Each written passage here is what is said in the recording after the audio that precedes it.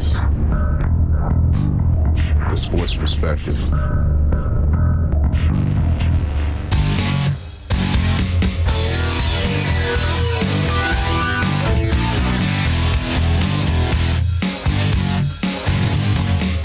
Broadcasting live on Facebook, made available through NBS Central. Welcome to Larson Live. This is The Sports Perspective with Larson.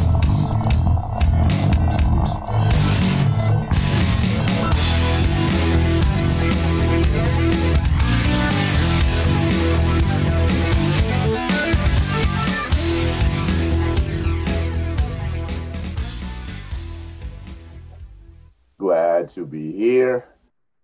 Thank you for joining me. This is Larson Live on the NBS Central Network, nothing but Sports Central. I am your host, Michael Larson. Follow the YouTube page, follow the YouTube channel, nothing but Sports Central. Find it, follow it, like it, subscribe. Spotify, make sure you check that out as well. We just got that going. My shows will be up there very soon. This week, all my shows will be uploaded. Just got to get down on that, guys. Just got to grind it out. That's all. A lot of editing and uploading and using my Wi-Fi. That's not actually my Wi-Fi. I'll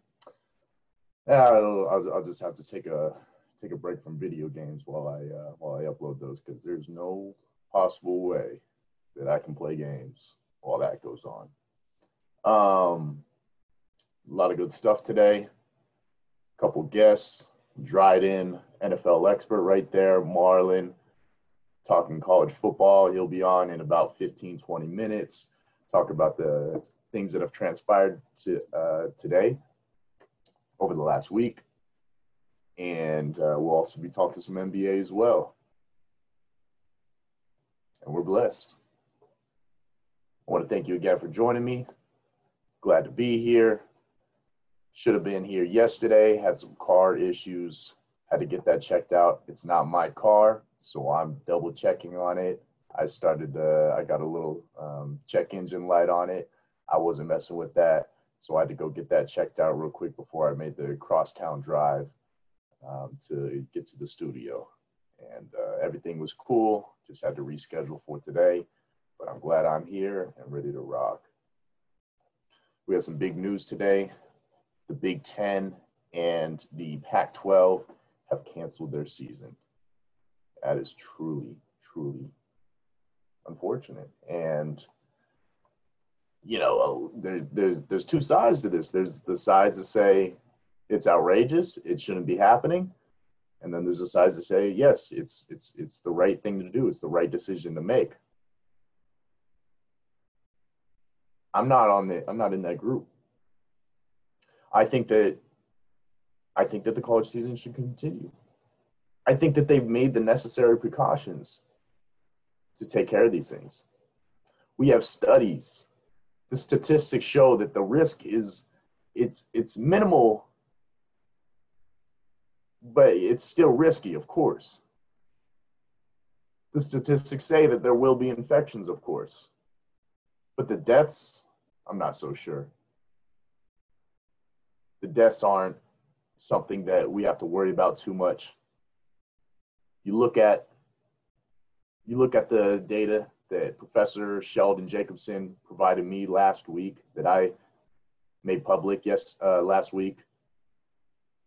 I published it here, brought him on my show, talked to him about his data, what he found, and basically the data shows that the only people that can get killed from this, the only people that can cause a spread, are the athletes themselves. They are the ones most at risk. And they're the ones that have to make the decision to stay away from others, to quarantine, and to focus on football and studies, and that's it. That's their decision. Either they do those things. They either focus on their studies and sports, no partying, no socializing, and if there is a little bit of socializing, that they're taking the necessary precautions and wearing gloves and wearing masks and keeping their distance. If they do the right things, then the season can happen. This is all up to the players, and I don't know why the Big Ten and the Pac-12 are making this decision here. I don't know what spooked them. I really don't.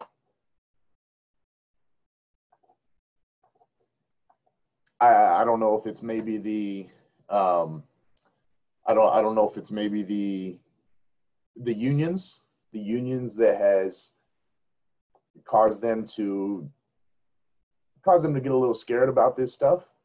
But I mean, unanimous from the Pac-12 to postpone all sports.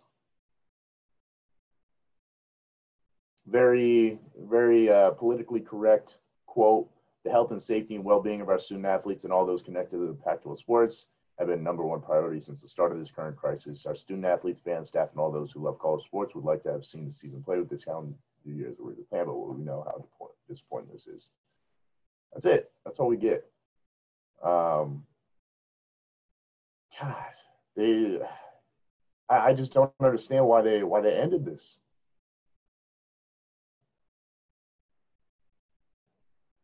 Look, the CEO of the Pac-12, he says, our student athletes are part of broader campus communities. They're living with peer students on campus, interacting, and enough questions and concerns have been raised that we didn't feel comfortable moving forward. It's all on the players. That's it. The Big Ten and the Pac-12 have demonstrated the lack of faith in their players and their student athletes. The lack of faith to quarantine, to stay socially distant from others. It's not right. They didn't even try. It doesn't even seem like they've tried. Michigan themselves have had zero positive tests for Jim Harbaugh. The players want the season to go. The coaches want the season to go. You can do it. You can do it. It's not impossible. The Big Ten, they voted 12-2 to cancel the season. I like how the Big Ten is filled with 14 teams instead of 10. So Pac-12 was unanimous. Big Ten almost unanimous. I don't understand why they just didn't show any faith in the student athletes at all. That's all it is. No faith. It's all up to the athletes. Like Professor Sheldon said. The virus will dictate what happens. The players will dictate what happens. The travel isn't, when we talked about travel, when they're traveling, it's probably the easiest, the easiest method for them to stay socially distant from people because they're just going to be with their team. They stay with their team. They wear their masks when going into restaurants, traveling, when they're at the hotels. However, Tinder is still a thing. Tinder is still a thing. So when they're traveling, it's up to the players to stay socially distant while they're traveling as well. They have to live in a bubble if they want the college football season. That's all it is. They say they want to play. The baseball players, they said they wanted to play as well. They wanted to play. They want to play. They want to play. They berated everybody. They were berating people, and they were all over Twitter. And then when the season started, a lot of positive tests from several teams because they weren't staying socially distant. They weren't taking it seriously. And the MLB had to threaten a shutdown again for the second time. And finally, teams are starting to smarten up, and there's been less positive cases, but it's still rampant a little bit. The Cardinals are still suspending their games or canceling their games because they aren't taking those precautions because they're still getting positive tests.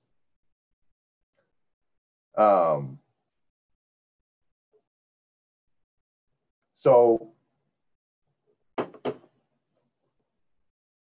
like I said, it's up to the players. That's all it is. I can't say anything else, anything more. I think that the programs, the conferences can do a better job of implementing procedures and rules to prevent players from socializing with people while they're traveling. But I mean, when they're at home, when they're on campus going to classes and practice and everything, I mean, it's just up to them. They have to stay socially distant. And it's very likely that they won't do that. They say they want to play, but we're kids. We're all kids. We're all stupid. We're all stupid kids. I'm still a stupid kid. And I make terrible decisions, risky decisions. And they will too. They will have a heat of the moment decision and do something stupid and possibly risk the entire season because of that one little decision.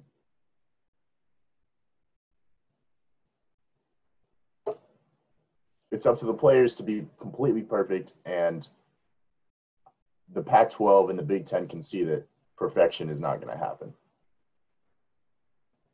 I'll have a couple messages here, advertising our shows. We'll be right back. This is Larson Live.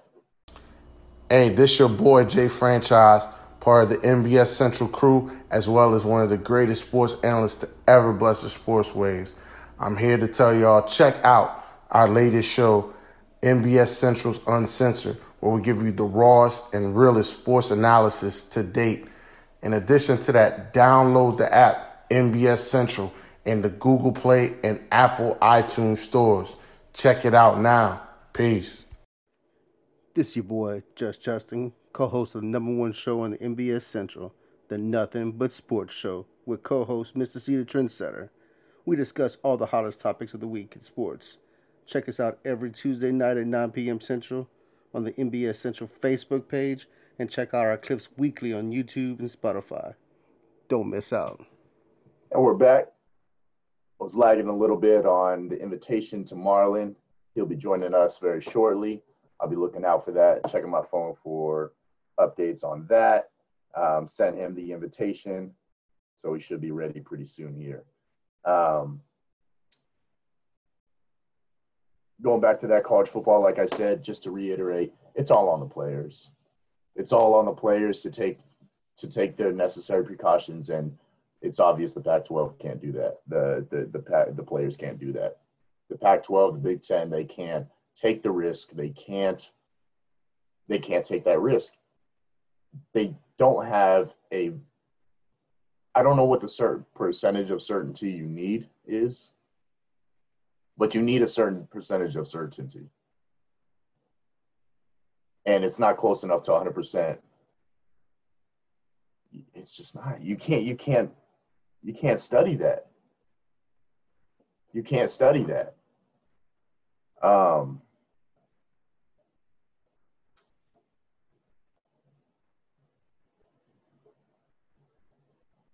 What is the percentage of certainty that you would need? Like I said, it has to be close to 100%. And the closest you could do is set polls to have players. I mean, you'd have to schedule interviews with every player, figure out every one of their schedules. There is a way to do this. If you met with every single player and sat down with them and set a schedule, so you knew every action that they did throughout the entire day,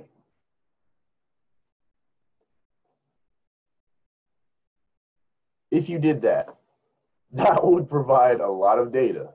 That would. And it would hold them accountable. It would hold them accountable.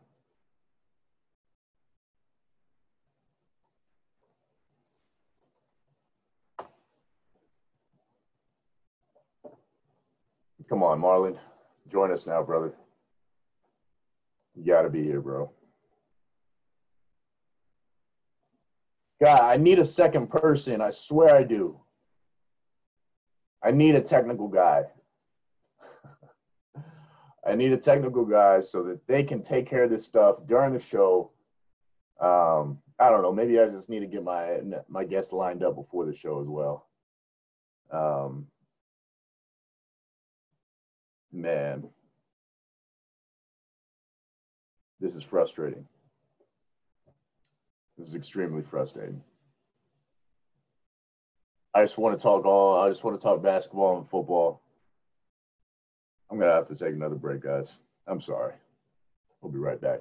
What's good? What's good? What's good? This your boy Truex, the sports junkie of the Let's Talk About It show, the Stardom Situm show, and of course, the Nothing But Sports show.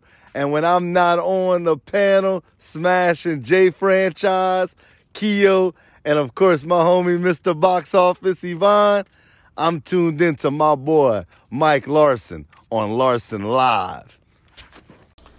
Hey, this your boy J Franchise, part of the NBS Central crew, as well as one of the greatest sports analysts to ever bless the sports waves. I'm here to tell y'all, check out our latest show, NBS Central's Uncensored, where we give you the rawest and realest sports analysis to date. In addition to that, download the app NBS Central in the Google Play and Apple iTunes stores.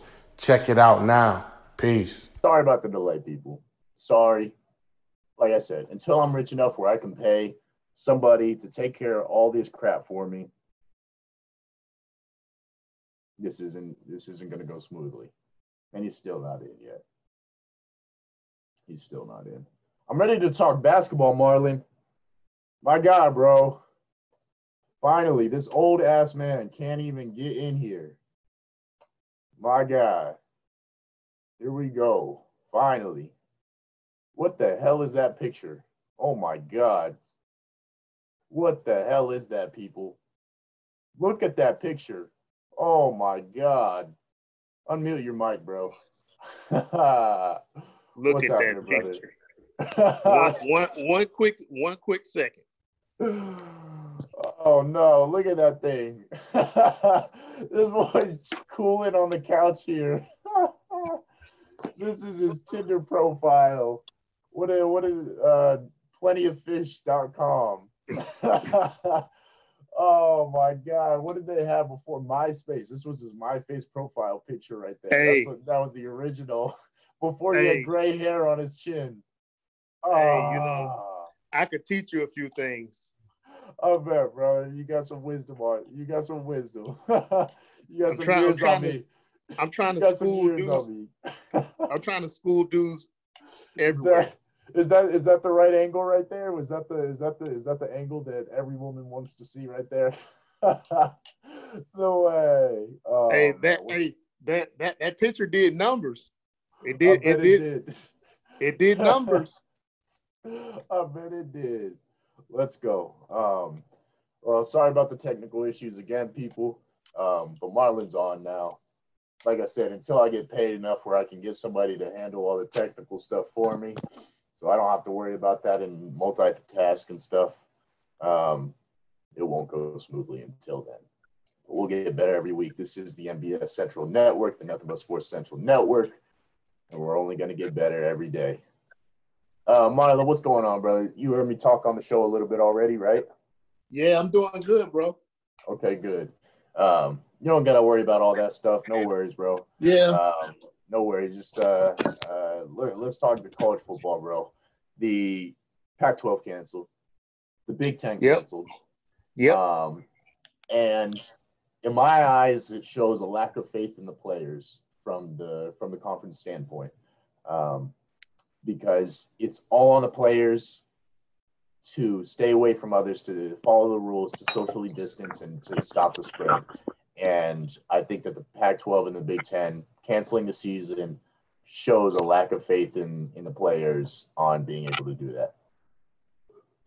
What do you think? I'm gonna disagree with you on that one. Oh, okay. About to give you a little bit of a lesson right now. Let's hear it. Them canceling the season is about liability. It's not about trusting the players to do the right thing or not. It's about liability. Finally, the chancellors and presidents and ADs are finally listening to their medical councils as well as their general counsel, which is their lawyers for the conference and the individual schools. And the medical people and the lawyers are telling them, hey, if somebody dies on your watch, you're going to be liable. Right. And you're going to have to pay. See, it's about check it out. liability. It's not like the NCAA hasn't had kids die before, though, right? But this is something totally different, though, because we don't even have a vaccine yet, and we're still learning more and more about this virus on a daily basis. No administrator on any of these campuses want to have that conversation with a parent if a child dies or I should say a young man, a young athlete gets terminally ill or something from this. They don't want to have that conversation, plain and simple. And like I say from the start, this is about liability, and they don't want to be liable. Yeah, see, I'd like to see the details on that, I guess. There's a lot of paperwork regarding that, but I mean, you look at the health-related deaths in the last from 2010 to 2019, last 10 seasons, there were, why are they in parentheses? FBS teams in parentheses. There were 2018, there was 2, 17-2, 16-3, 15-4, 2014, 6, 2012, 3, 2011, 6, and 2010, 5. What is that? Do some quick math here. 4, 7, Question for you. 11, 17. Yep. How many of those deaths came at Power 5 schools? Power 5 schools, it looks like, I don't know Power 5, but I know that it looks like on average about 2 to 3 deaths per year, health-related deaths per year to FBS teams. That's what it looks like. Yep. So, FBS is what, 110, 115 teams? Yeah. So on average, about 2 out of 110 teams, 115 teams have health-related deaths during the season. And that's what the numbers, that's probably what you would be getting out of COVID, would probably be a couple deaths, 1 or 2 deaths, whether that's a coach or a player. And so it's not like the numbers are different. I don't like people, is the only difference media coverage. Is that it? Is because, you can take precautions to prevent health-related deaths in college football, yet there aren't really, are there? I mean, I don't know. Like, we don't know that. We don't know how regulated they are, how many tests they do on players' hearts and their brains. I doubt that they do. I doubt that they have medical facilities for that. Especially not every school in FBS. Well, I'm going to tell you, it's just pretty much bro. about 98% of the Power 5 schools have those resources to be able to do that, because you can hook those players up to EKGs and whatnot, and you can see how their heart operates and stuff like that. Yeah. Those schools, the most of the Power 5 schools have that capability. Yeah. And I'm sure some of them use that, in their training, because they make individual training plans for different players, based on pre-existing conditions some players may have.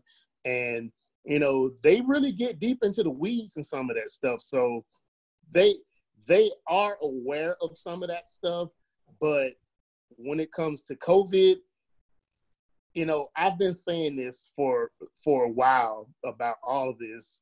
When it comes to your life and your health, there is no do-over. So you can't take that unnecessary risk because you may not get another chance. Yeah. It's a pretty complicated question. I should probably do 2 hours of my show today. I might actually do 2 hours because I have so much to talk about. What else you got? What else you got about it? Like, ask me something else about it. That's pretty much it with the COVID. Honestly, you can't really get too much deeper into it. Like I said, there's what I just said there. You can go deeper regarding medical. I know, bro, but there's still so much that we don't know. You said that they've consulted. I'll kick a question to you. Yeah, I'll kick a question to you.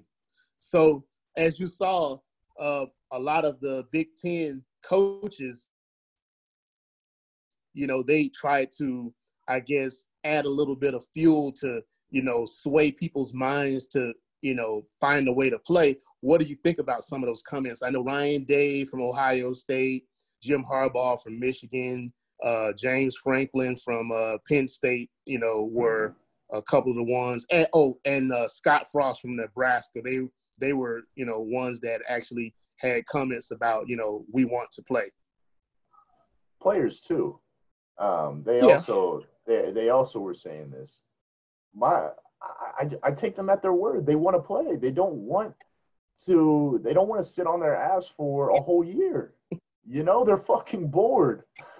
You're right. You're right. They want to play. But I'm going to go a little deeper for you, and I want you to really, really think about what I'm about to say. Number one, when Jim Harbaugh spoke, I laughed at him. You know why I laughed at him? Because Harbaugh, he knows that if he doesn't beat Ohio State this year, that his job might start dangling before his eyes. So his motivation to want to play is all about beating Ohio State. And that's a couple of the other guys, for sure. That's his only goal for the year. That's his only goal. If he went 1-10 or whatever, they would be happy because they beat Ohio State. Some of the other guys like Scott Frost in Nebraska, he wants to win big games because he doesn't have any marquee wins under his belt at Nebraska per se. James Franklin, he's had a couple of marquee wins, but he needs a few more as well. So a lot of those guys, as far as coaches, their motivation is all about their personal gain, about their wins and loss record. Ryan Day, he wants to coach, but part of his wanting to coach is he knows that this is it with Justin Fields because Justin Fields is gone. And with there not being a fall season, we will not see Justin Fields in the spring if they decide to play in the spring. So he knows that if there's nothing in the fall, Justin Fields is peace. He's out of it. This spring football crap right here, there's no way that they're going to have spring football. They're not going to have their top players. There's no elite player will play. You don't even have to have an elite player. Just NFL prospects in general, they're not going to play in the spring because if they get injured, they're freaking done. Their career's done. They'll have to restart, and it would set them back so much, or possibly set them back forever. There's no way that they would do that because they would not have enough recovery time before the draft or the NFL season in general. They wouldn't be ready for the NFL season if they got a serious injury in February. So no, there's no way that they'll have their spring football elite talent there. The coaches, I see what you're saying. Don't quote me on. You don't think that Jim Harbaugh would be okay with, in his mind, it's either these are the two options here. In his mind is that he has extreme confidence that his team is good enough to beat Ohio State this year, and he wants to beat Ohio State this year and get that chance, and they're taking away that chance, and then the year after, if he won't have the same team. So I think that's probably the most likely scenario there. is that Harbaugh's a very confident guy. He's an alpha. He's a head coach that is very confident in his skills and his team building skills. He's always been extremely confident. And I think that he is he has confidence in his team to beat Ohio State this year. And I think his job is more at risk now if they don't have a season than it would if there's less things that he can control. There's less control if he has a season. If he has a season, if they eliminate the whole season this year, you know what I mean? Because if you have a whole year in between, like if you pass on this whole year, then there's injuries, there's players leaving, there's recruits that might switch up on you. You have no idea what your team is going to look like. You have less idea of what your team is going to look like the next year, and so less confidence in your ability to beat Ohio State the next year. So that's why he's probably pushing for a season, like you said. His job is less at risk if they have a season now. It's of course personal gain, but I don't see a problem with that. Do you? Do you see a problem with him wanting to have a season to save his job? You make some good points. You do. You make some very valid points. But I always look at things a little deeper. Like, you used there's a key word in your last comments that you had, and that word was control. And the one thing that all of these college coaches want to have is control. And what's the one thing that's affecting their control? COVID-19. That's the reason. Another reason why they pulled the plug on the season, because nobody has full control over what can happen in any of the scenarios that you could think of. Nobody has control. And if you don't have control, you will not take that risk and liability. I understand that.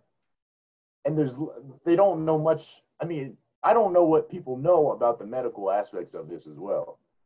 We have very limited knowledge on it, right? Michigan State, their president is an epidemiologist. So he fully understands how, viruses can move and spread. And, there's other guys. Epidemiology, that's a study of epidemics, basically. So like the Spanish flu, the Black Plague, all that. That's what he studied all in that his stuff. studies. So, who the hell goes to school for that shit?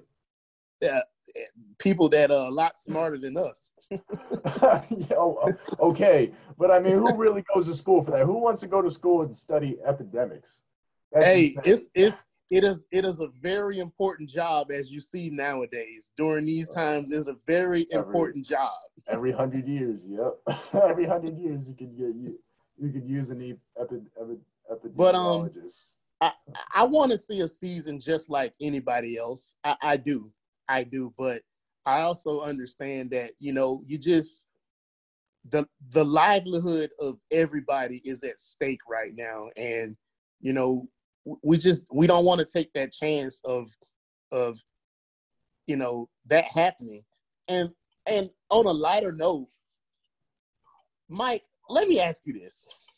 Yep.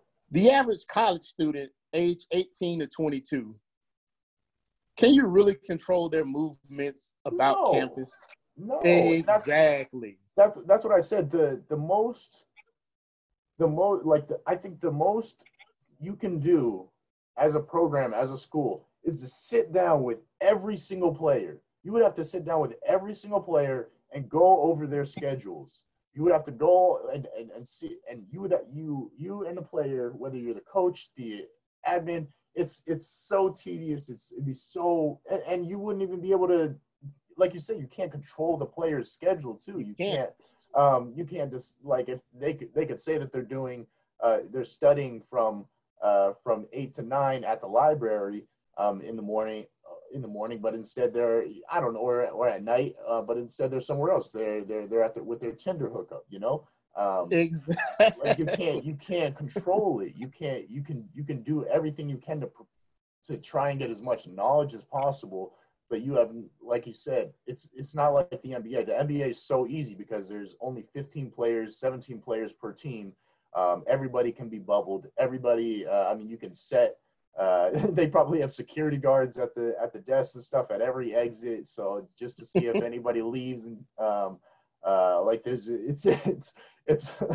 I don't know, like with the bubble, the NBA bubble is like It's working. It's a first class resort prison for basketball players. That's what it is. And it's working. And it's working, and they're getting to do what they love. But at the same time, I hear that they're getting burnt out from it. It's just basketball. So that'll be interesting to see who has the most mental strength there. Like you said, we're gonna get into basketball pretty soon here. I'm actually laughing at the SEC right now because, they're so freaking stubborn. They keep kicking the can down the road, and we know what they're doing. They're so afraid to tell their constituents who donate money that it's not gonna happen. Yep. They're too afraid of that. Everybody is taking a loss during this pandemic in some way, shape, or fashion. Everybody's taking a loss. Hey, are we getting those stimulus checks yet? I don't know. I swear, I Google that every day. I Google the stimulus check every day to see if I got an update on that. I swear I saw something that we're gonna get another one, but I think we're supposed to get an update this week, like Thursday or Friday. SEC. But yeah, everybody's taking a loss. Everybody's taking a loss. But those big wigs, they don't want to take losses. It really bites them in the ass when they take a loss, and they take it harder than a lot of normal people when they have to take a loss. Like, if you lost $1,000, you just got to suck it up. Hey, I can't do this next month because I don't have any money. They take it like, hey, I might want to go jump off a bridge. It's all over with, I hear that. I'd love to sit in their meetings and be a fly on the wall. Yeah, fly on the wall and just hear what they're saying. Like what are they saying? The same things that I am, which is, they have medical deaths every year, and it's not much different. It's not much more risk than that. I'm still stuck on that, bro. They're saying some of the same stuff that normal people say. It's just the caveat to it is their lawyers are telling them, hey, if you guys really want to go forward with this move, just know that, down the line, you're going to have tons of lawsuits possibly pending against you. I'm staying on the media thing. I think it's just, it's just media coverage. There's no more, it's obviously very infectious. And as of right now, we'll say from the statistics right now, but we don't know what it's going to look like when it gets cold again, how worse it will get. If the virus mutates or something. We don't know much about this virus. They're doing tests and tests and tests every day. They're testing it, but we still have the American people as a whole have no 100% conclusion on where it came from, why it came from there, and what it will, what it exactly is, what will happen to it. We don't have 100% conclusion on that. Where was I going with this? But anyway, yeah. So as of the data right now, we can say that it's infectious, but in terms of deaths, it's not much more likely that you're gonna get a death or two than it is from the medical deaths that we have in previous years in college football in the FBS. The only difference, and so you're talking about lawyers and the liability. The only more liability and legal problems is the media coverage on it, because I'm sure that the medical deaths that have happened in the past, I'm sure that there were lawsuits, but they weren't widely covered. No, that's true. That's true. But if there was a COVID death, there was so much media coverage. Right now, I think it's more so about the long-term effects. They have that study now that's showing that a lot of people are getting that heart condition, myocarditis or something like that. It's a heart condition that causes the heart to swell. Yeah. So if a bunch of if we got, I see that if there's a high percentage, like 70, all right, let's say if everybody, let's say that 5% of, let's say 10% of the of college football players, which is 13,000 players, right? I want to say, give or take. So 10% of that, 1,300 players. 1,300 players get COVID, and let's say 1,000 of those 1,300 players got that. What do you call it? That heart condition. It's like microcardiosis or something like that. But it's a heart condition that makes the heart swell due to COVID. Yeah. And if they got that and either died or have serious health conditions from it, can't play football, can't go to the NFL, something like that, there would be 1,000 lawsuits. Yes, because people sue nowadays for money that, like, you can sue somebody for money that you would have made because of, your potential or skill set, and that's what a lot of guys would sue for. Hey, I got this virus. I got a heart condition. I could have been a first-round pick, or I could have done this. Look at my stats, compared to this guy that was, all that kind of stuff, huh? I was on track to be a first-round pick. Look at my statistics and my measurements and 40 time, and then compared to this guy in the NFL, their statistics, who they play. I was going to be the man. I was going to be just like them. I see what you're saying. Let's move on to NBA, bro. Bubble's working there. Yes. Bubble's working there. Makes sense. I hope they might be able to figure something out for college basketball. But pretty much the same thing as college football. You can't control young people, but you can control athletes like this. Bubble awards. I was actually before those awards came out.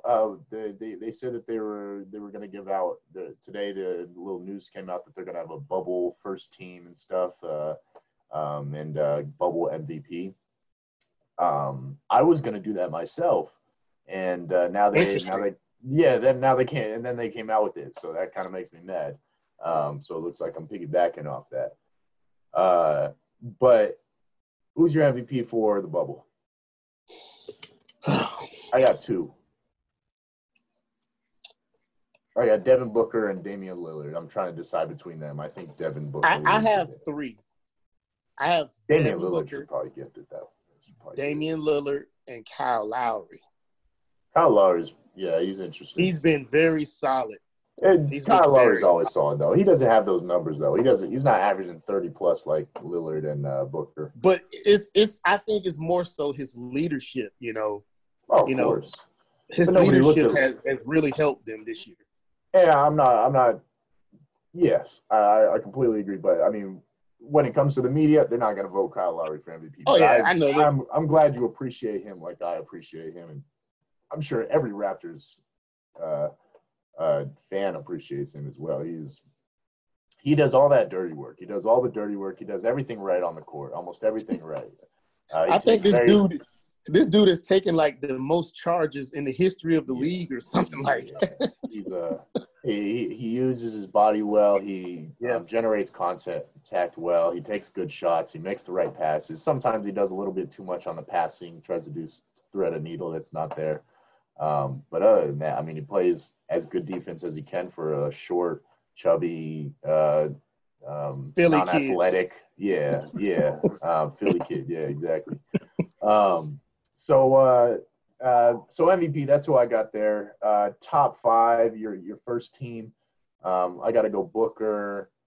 But you got to go Booker, Lillard, Leonard. I don't think LeBron's making that. His shooting's been terrible.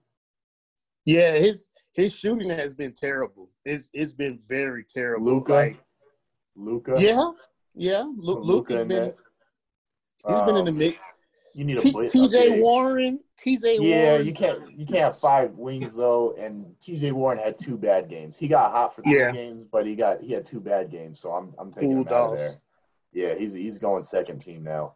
You need a big. It might be Anthony Davis. Gobert's been pretty good too, though. Jokic. Jokic is probably the pick right there. Yeah, Jokic. He's been playing very well. So Michael Porter Jr. for second team. I know, I was thinking him too. Yeah. Oh, for second team. Yeah, for sure. So for first team, I'll say Devin Booker. We got Lillard, Harden for guards, and then forwards you have Booker and Leonard, and then center you got Jokic, and that's my first team right there. Question: do you think Paul George has played a little bit better than Kawhi Leonard in the bubble? No. I think his shooting to me has been a little more consistent from the three. Let me look at these stats. He's hit a lot of big shots for the Clippers. Yeah. I know Kawhi Leonard dropped 39. He went for 39 the other night, but Paul George has been pretty steady when he's played as well in the bubble. Let's see. Since the bubble, we got Leonard with 39, 29, 27, 24, 28 on 7 for 16, 6 for 16, 10 to 21, 10 to 23, 14 to 25. So just under 50%, probably about 48% there, 47. And then you got Paul George. He had 30, 28, 23, 24, and 21. And he's probably a bit closer to 50% actually than Kawhi Leonard. He has shot better, but he's averaging less points, less assists, less rebounds. They're honestly, it's just points. Yeah, they're probably pretty similar in rebounds and assists, but Kawhi's got the defense, and you know what? Yeah, I can see I see it on the numbers wise. Numbers wise, I could see they're pretty close, but just watching the game, I could see Kawhi Leonard taking over way more times than Paul George. Paul George just gets his still, he's not like taking over and stuff as much as I see from Kawhi. Yeah, he need to stop trying to clown Dame too. I didn't even talk about Giannis. Giannis might But they've been a little bit up and down in this bubble though. They have, but his numbers have been great. He's averaging 30. He had 34, 33, 16, 36, 36. You probably have to put him instead of Kawhi, honestly. Yep. Yeah, Bucks. Giannis, he's not really getting any second player to really step up consistently with him. He's kind of doing them all himself. Chris Middleton, he's been a little bit, silent, I would say, Yeah. Good stuff. All right, brother. Let me wrap this first hour on, and then I'm going to continue on next hour. So make sure you watch the rest, bro. I'm going to be talking NFL with Dryden and stuff. Thank you for coming on, brother. Peace. Yes, sir. All right, brother. Everybody, we'll be right back. Take a quick break. This is Larson Live on the NBS Central Network. This is your boy, Just Justin, co-host of the #1 show on the NBS Central, the Nothing But Sports Show, with co-host Mr. C, the Trendsetter. We discuss all the hottest topics of the week in sports. Check us out every Tuesday night at 9 p.m. Central on the NBS Central Facebook page, and check out our clips weekly on YouTube and Spotify. Don't miss out. Oh, and we're back. Thank you for joining me. This is Larson Live on the NBS Central Network. Live on Facebook. Follow the YouTube channel. Dryden will be coming on next hour. About 20 minutes. Get him on. We'll talk NFL. We're going to break down a couple divisions. We're going to break down the NFC South. We're going to talk NFC West as well, where his Seahawks reside. Good stuff from Marlin. Always bringing in some wisdom and insight on what the big wigs are thinking. That's what I like to hear from him. Some of this sounds like conspiracy theory sometimes, but he gives great factual insight on where these old heads are thinking in their minds of liability, of business, of guidelines, what they have to do to save their money. Because that's what this world relies on, is money. And I'm sure that the Pac-12 and the Big Ten have looked at every possibility. Yeah, right. They've looked at a few possibilities, and they see that there is a high risk of them losing a lot of money, and they don't want to lose a lot of money by having a season. There's a there's two things here. That's it. There's two things. There's a risk to play the football season, but to play the football season, you make more money, and you don't have to worry about that risk because the money that you make, the revenue that you make from the season will outweigh the risk of whatever would happen if there was a season and something something bad happened. Or there's the risk to not have a season, not lose any money at all from COVID, but you lose money from not having a season. Those are your two things right there. And obviously, they're too scared about losing money from whatever could happen with COVID. And what Marlin said was absolutely right. The medical, the heart condition that you can get from COVID long-term, very possible, that there are long-term effects, heart conditions that you can get. And again, 13,000 players in the college football. About, let's say, again, 10% of those players, let's say 10% of those players get COVID. And 1,000 of those players have health conditions past for years. They're going to sue. And then you got 1,000 lawsuits on your hand that you have to deal with. And an enormous media coverage. I can absolutely see why the Pac-12 and the Big Ten are saying, you know what? The risk of 1,000 lawsuits is pretty great. God, they'd get ripped apart. College football would be ripped apart. Why wasn't there medical insurance for the players? Like, there's just so much. I mean, especially when the union started as well. It's just too much, people. There's so, you guys got to think about this stuff. You guys have to think about this stuff. The unions come out, the player unions come out, and they say, we want health insurance.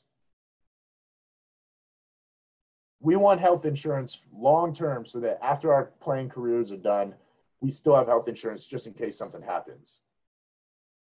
The players are told to play this year. The season goes on. We'll figure out the medical insurance later. We'll figure out the medical insurance later. Players get COVID. Nothing happens with the medical insurance. 1,000 players end up having heart conditions past their careers 5 years down the line. Who's paying up? Who's paying up? The Pac-12 and the Big Ten, they said, we're not going to be paying up. SEC, they need to figure things out. Big 12 has been extremely silent. Mountain West, they said nope. Big Sky, they said nope. All these, everybody just needs to fall in line because obviously the risk of those lawsuits is just too great. You can't handle that. You can't handle that heat.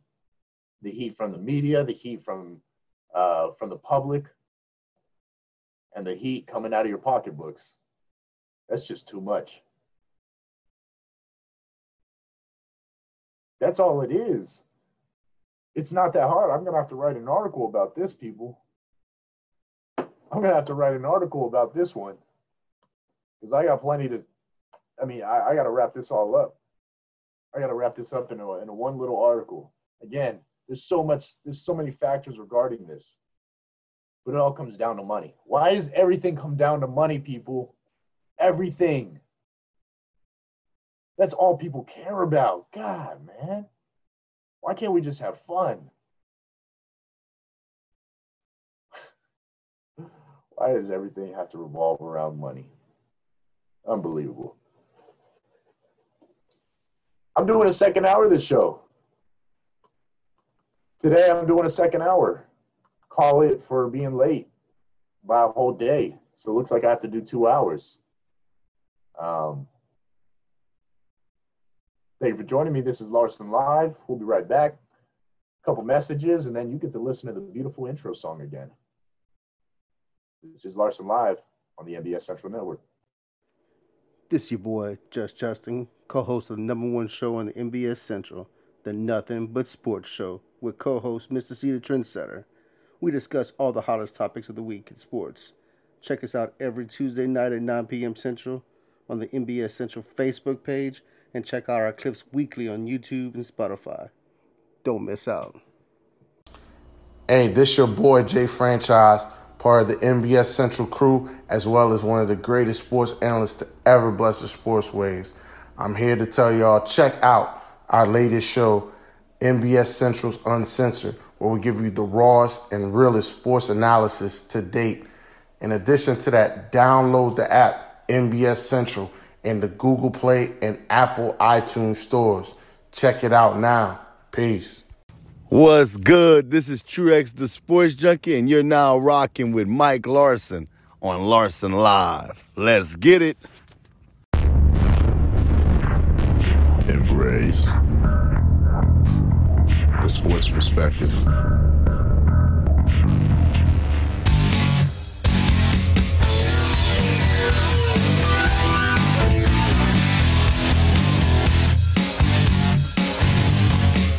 Broadcasting live on Facebook.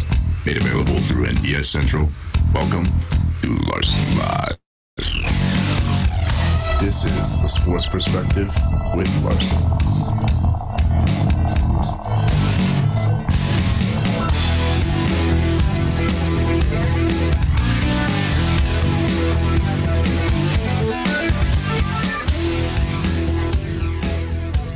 Glad to be here. Thank you for joining me. This is Larson Live on the NBS Central Network, Nothing But Sports Central Network. Follow the YouTube page. Like, share, subscribe. Go to Spotify. Follow the podcast, NBS Central, Nothing But Sports Central. The full shows will be on there. YouTube will have your favorite clips on there, graphics. And don't forget, we got more shows. This isn't just Larson Live. This isn't the Larson Live Central Network. This is the NBS Central Network, Nothing But Sports Central Network, which means you have the Nothing But Sports show that airs on Tuesdays after my show, 10 o'clock Central. Why don't I know these times yet, people? I'm so bad with this. Figure this out. I'm sorry. Tune in tonight, Nothing But Sports show, where all they do is talk about sports because it's the Nothing But Sports show. So they're going to talk sports, and you're going to get the best sports content from them.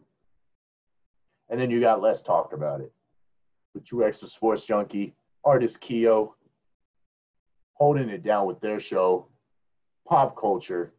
They talk rap, they talk shoes, and of course, they have to talk sports because that's what this is, the Nothing But Sports Central Network. Talking NFL now.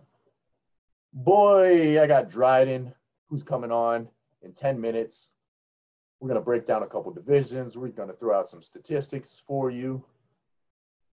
He's got great statistics, great data. I say data, by the way. He's got great data for you guys and for me, because I know I haven't done enough research, not like this guy. So we're going to get that going. Something I saw that I was pretty concerned with. You know, in 2011, there was a lockout shortened season. There was a lockout shortened season. Very much like 2020, where we have a COVID-19 quarantine shortened season. And when I say season, shortened season, I'm talking shortened off season. Do you guys know what happened in 2011 when everybody came back? For the first 12 days of training camp, there were 10 Achilles tendon injuries.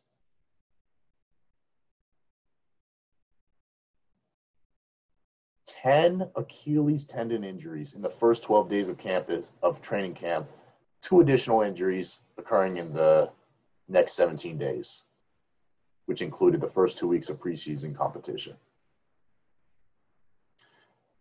These players have not started contact yet, people.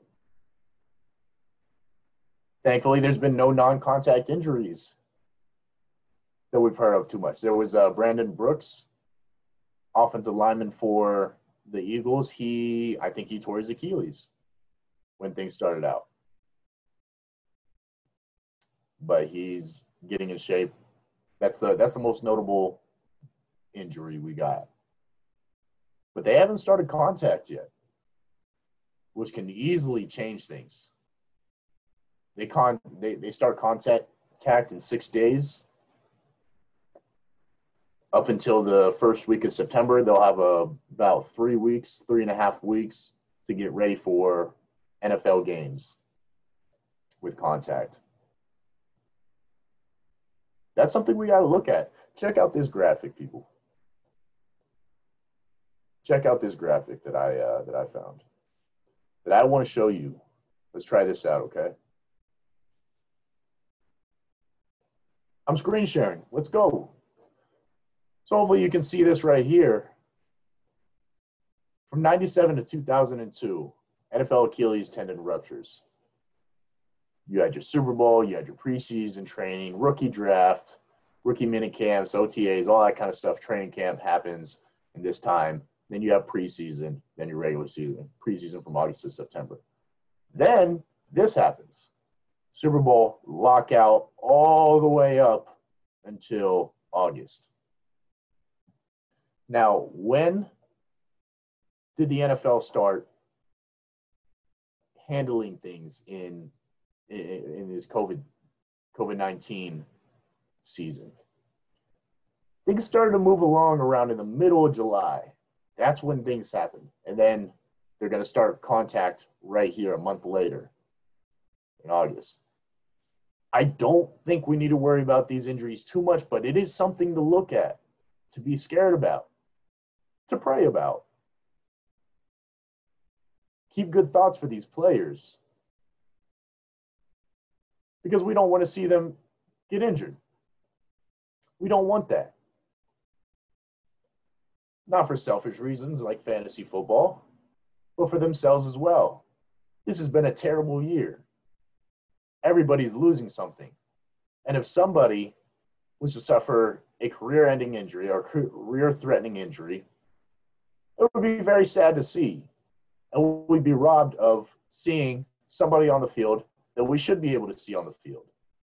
So keep good thoughts. Pray for everybody out there that's less fortunate.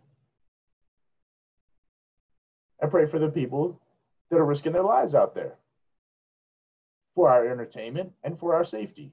Because there are people out there that are doing this for our safety, whether they're politicians, whether they are first responders, people that work for the government, public, or our restaurant workers, whether it's our grocery store workers. There's people out there,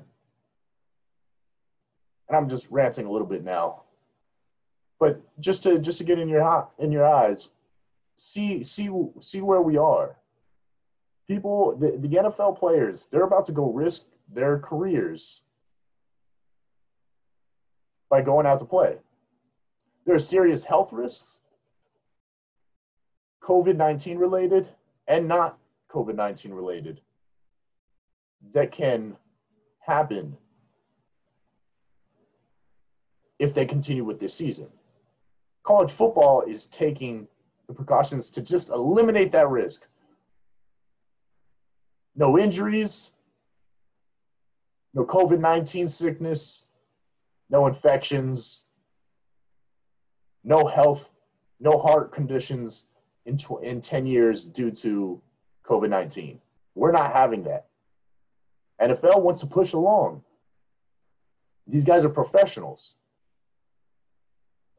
They're not amateurs like college. They're professionals. So they're going to go about this professionally. And they have some pretty cool stuff too. Like Derek Carr said that they have devices on in practice that that start beeping if they get too close to somebody. That's pretty damn cool. I bet that college football doesn't have that. That's probably something that's either exclusive to the Las Vegas Raiders, who have a lot of money, or just NFL teams in general. They have technology that can help out with this. They're professionals. They're going out, they're risking their lives, they're risking their careers for our entertainment, for us to watch them on fucking TV. So have some respect. And the same thing that goes with everybody else. Every politician, every old-ass white man politician out there. Some are good, some are awful, evil people. But they are running our country. And the good ones, at least, we want to be safe and healthy. Every first responder, everybody that works for the public, our grocery workers, our restaurant workers, they're all risking their lives. They're all risking their health. No matter how serious you think this is or not, it is still a risk.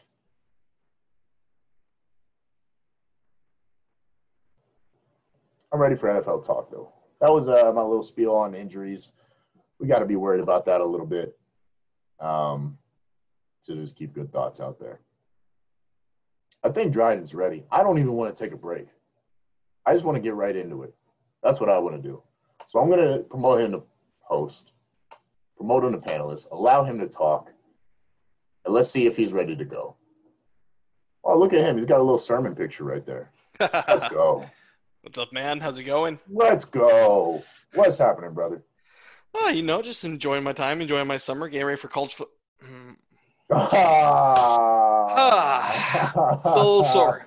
Why do you have to do it like that? Man, brought out the seniors again. I love it, bro. You gotta get a Michael like this now. You're right. You're right. I hope you see. I'm representing because I don't know when I'm gonna be able to wear this. Who honestly, knows? So I gotta represent. You just look like a head coach right now, bro. You got your headset on and stuff. You got your headset. I'm ready to call the plays. You should have put on a Seahawks polo. Right. That would have been great. We're gonna go Mark 42 Zebra Fly on two. Yes, sir. Hey, you know what? Pete Carroll needs a replacement pretty soon. He's 68, 69. Yeah, he's gonna turn 70 during the season. Yes, sir. He's gonna be 70, so he needs somebody to take over eventually. Let's get these graphics up. I'm gonna share screen and see if I can get these. What you share with me. He's got some data.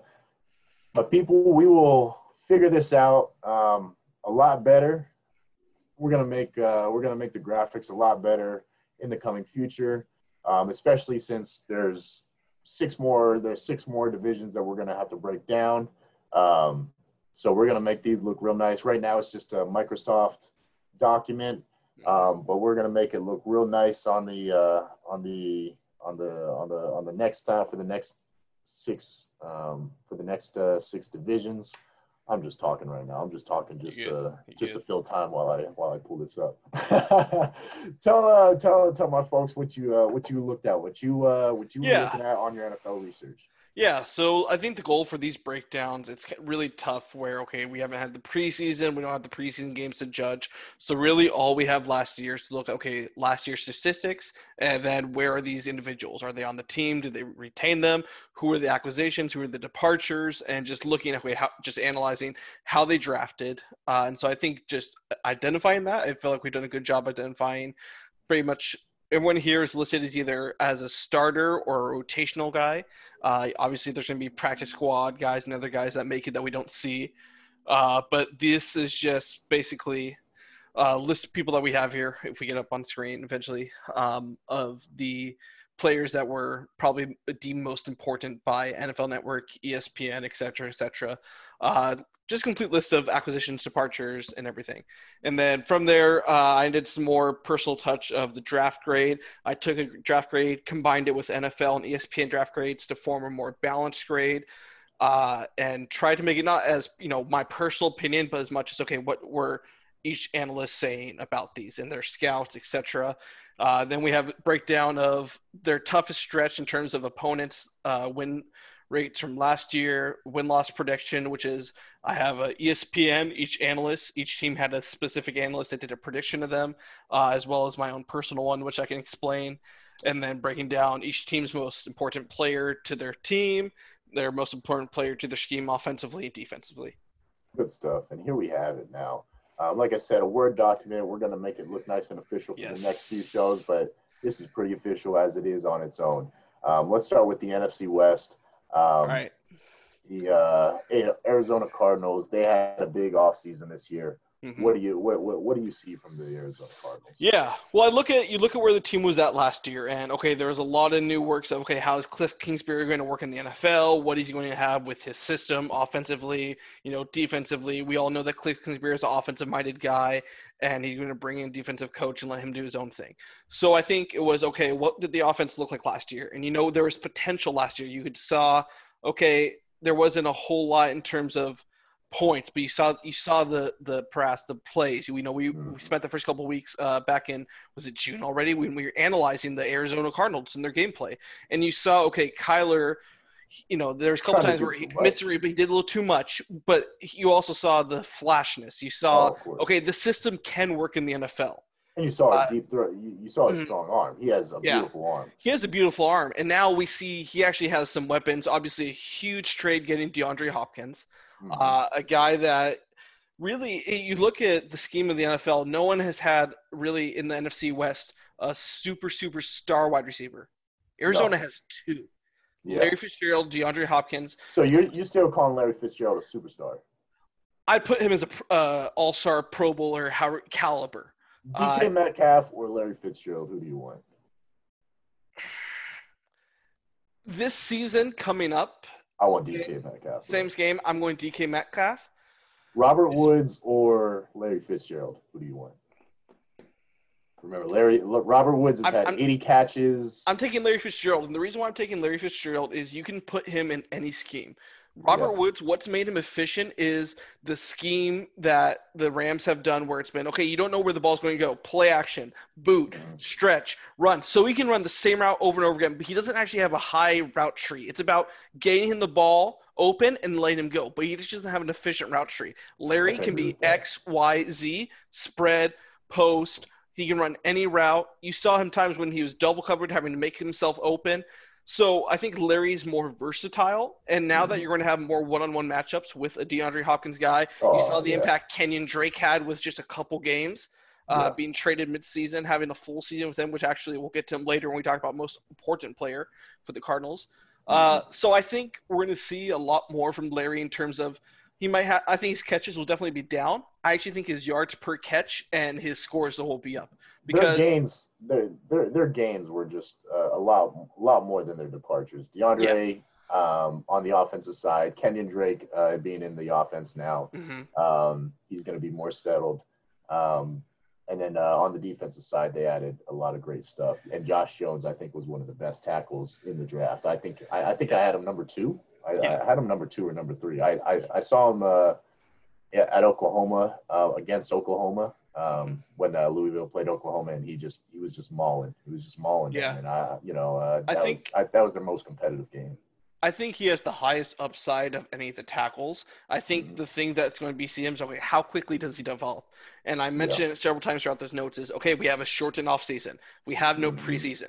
His first NFL snaps will be in an NFL starting game.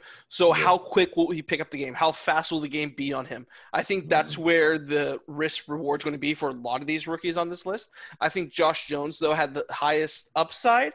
But in terms of development right there, he'd be a second or third guy. What is the start of the Cardinals, the start of their season? What does that look like? So the start of the season is – I have it right here. I got it right here. You gotta have this memorized, bro. I'm asking you. I honestly should. So they start the season at San Francisco, which is a little, that's a tough one. They're gonna lose. Then you kind of get a nice 2 games in a row. Home against Washington, home against Detroit. Detroit was a tough one last year, but I don't think Detroit is as good as a team as they were last year. I think they lost a couple good players. We'll see how they adjust. Then they get a really tough road trip being at Carolina, at New York Jets, and then at Dallas. So just those first 5-6 games, those are going to be really key for DeAndre Hopkins to get settled in the offense. Exactly. For Isaiah Simmons to get settled with the defense and start making plays. And Josh Jones to get settled as well in the offense and stop missing. He's going to get destroyed. He's going to get destroyed by the 49ers. Exactly. I mean, but at least I would like to see. Yeah, I want to see how he does against the 49ers. Yeah. If he holds his own, oh my gosh, that's insane. You're a freak. But it'll be difficult. Yeah, especially because you look at the second half of their schedule. I mean, going into November, home versus Buffalo, at Seattle, at New England, home against the Rams. You don't know how they're going to be. At New York, home against Philly, home against San Francisco, at LA. So those first 5 games that you mentioned, it's critical that they go 4-1, 3-2. You know, if we're expecting to lose, not happening. 4-1's not happening. But if they can go 3-2, they got to be feeling really good. Yes, but they have a fairly tough schedule, so we'll see. Yes, they do.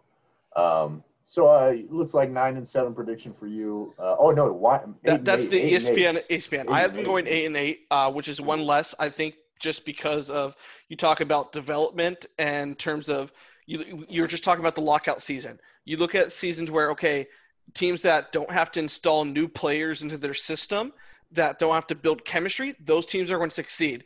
Arizona, they're young. They don't have as much experience as the rest of the 3 teams in the NFC West. So I think there's going to be some learning curves. And as you mentioned, how tough the second half of their season is, I think it's going to be an average one for them. Yeah. I think they're going to be a little bit above average, though. I just disagree there. I think the talent on that team, the coaching is going to get settled around that Dallas game. I think that they could upset Dallas there. And win that game. And that's when I think that they could get going as a team. I think sorry, go ahead.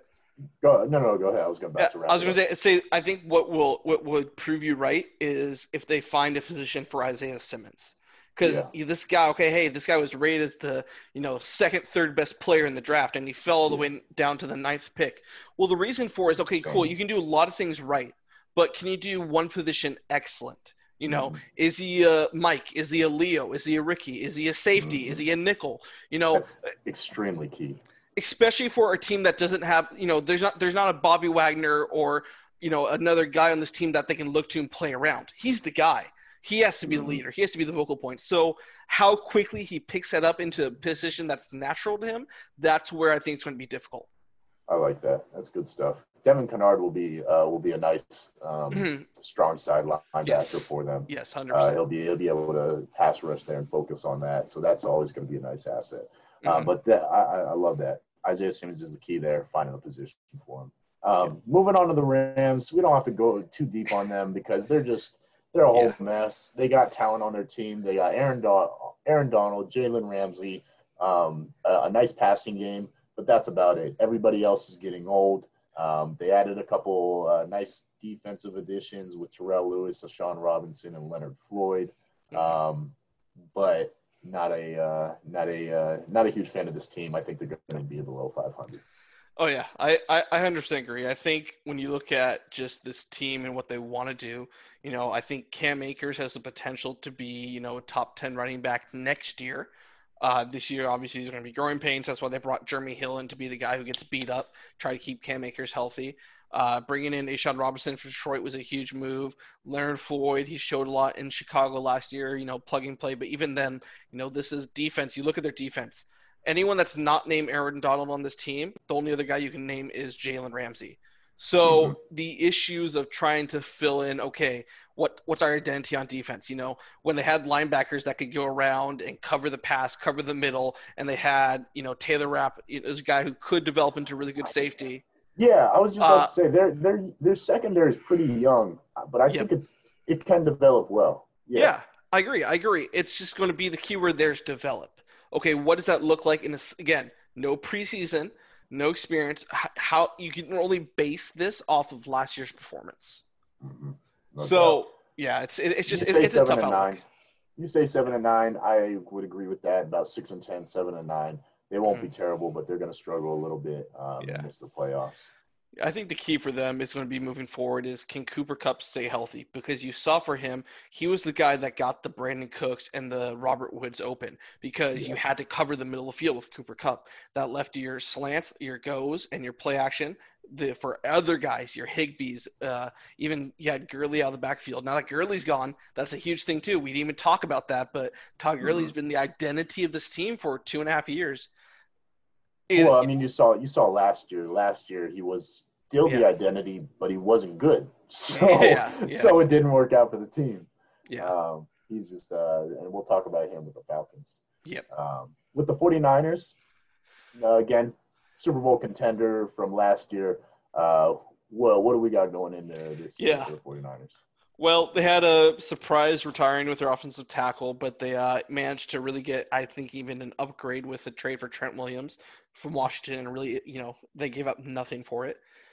You look at the free agencies, it wasn't huge outside of Trent Williams of who they got, but I think it's because they're able to retain. I didn't write down how many people they re-signed on the list. They're really able to retain every key components. You look at their depth chart, it's a pretty stinking good depth chart on their team. You have with obviously their running backs and their backfield situation. Raheem Moore, is he going to stay or not? I think it's pretty much settled that he's going to come back.